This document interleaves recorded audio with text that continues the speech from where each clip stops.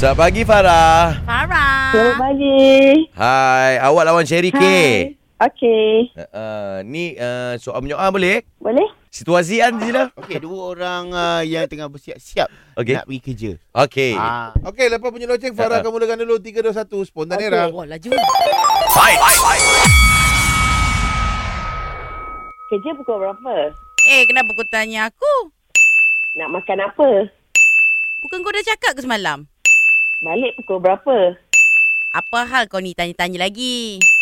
Meeting pukul berapa? Mana kasut aku?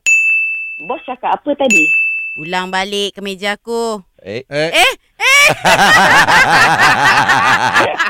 Okeylah Farah, tahniah atas kemenangan. Ya. Awak tunggu syarat Sherry panggil awak, dia akan umumkan. Okey. Okey. Farah. Ya.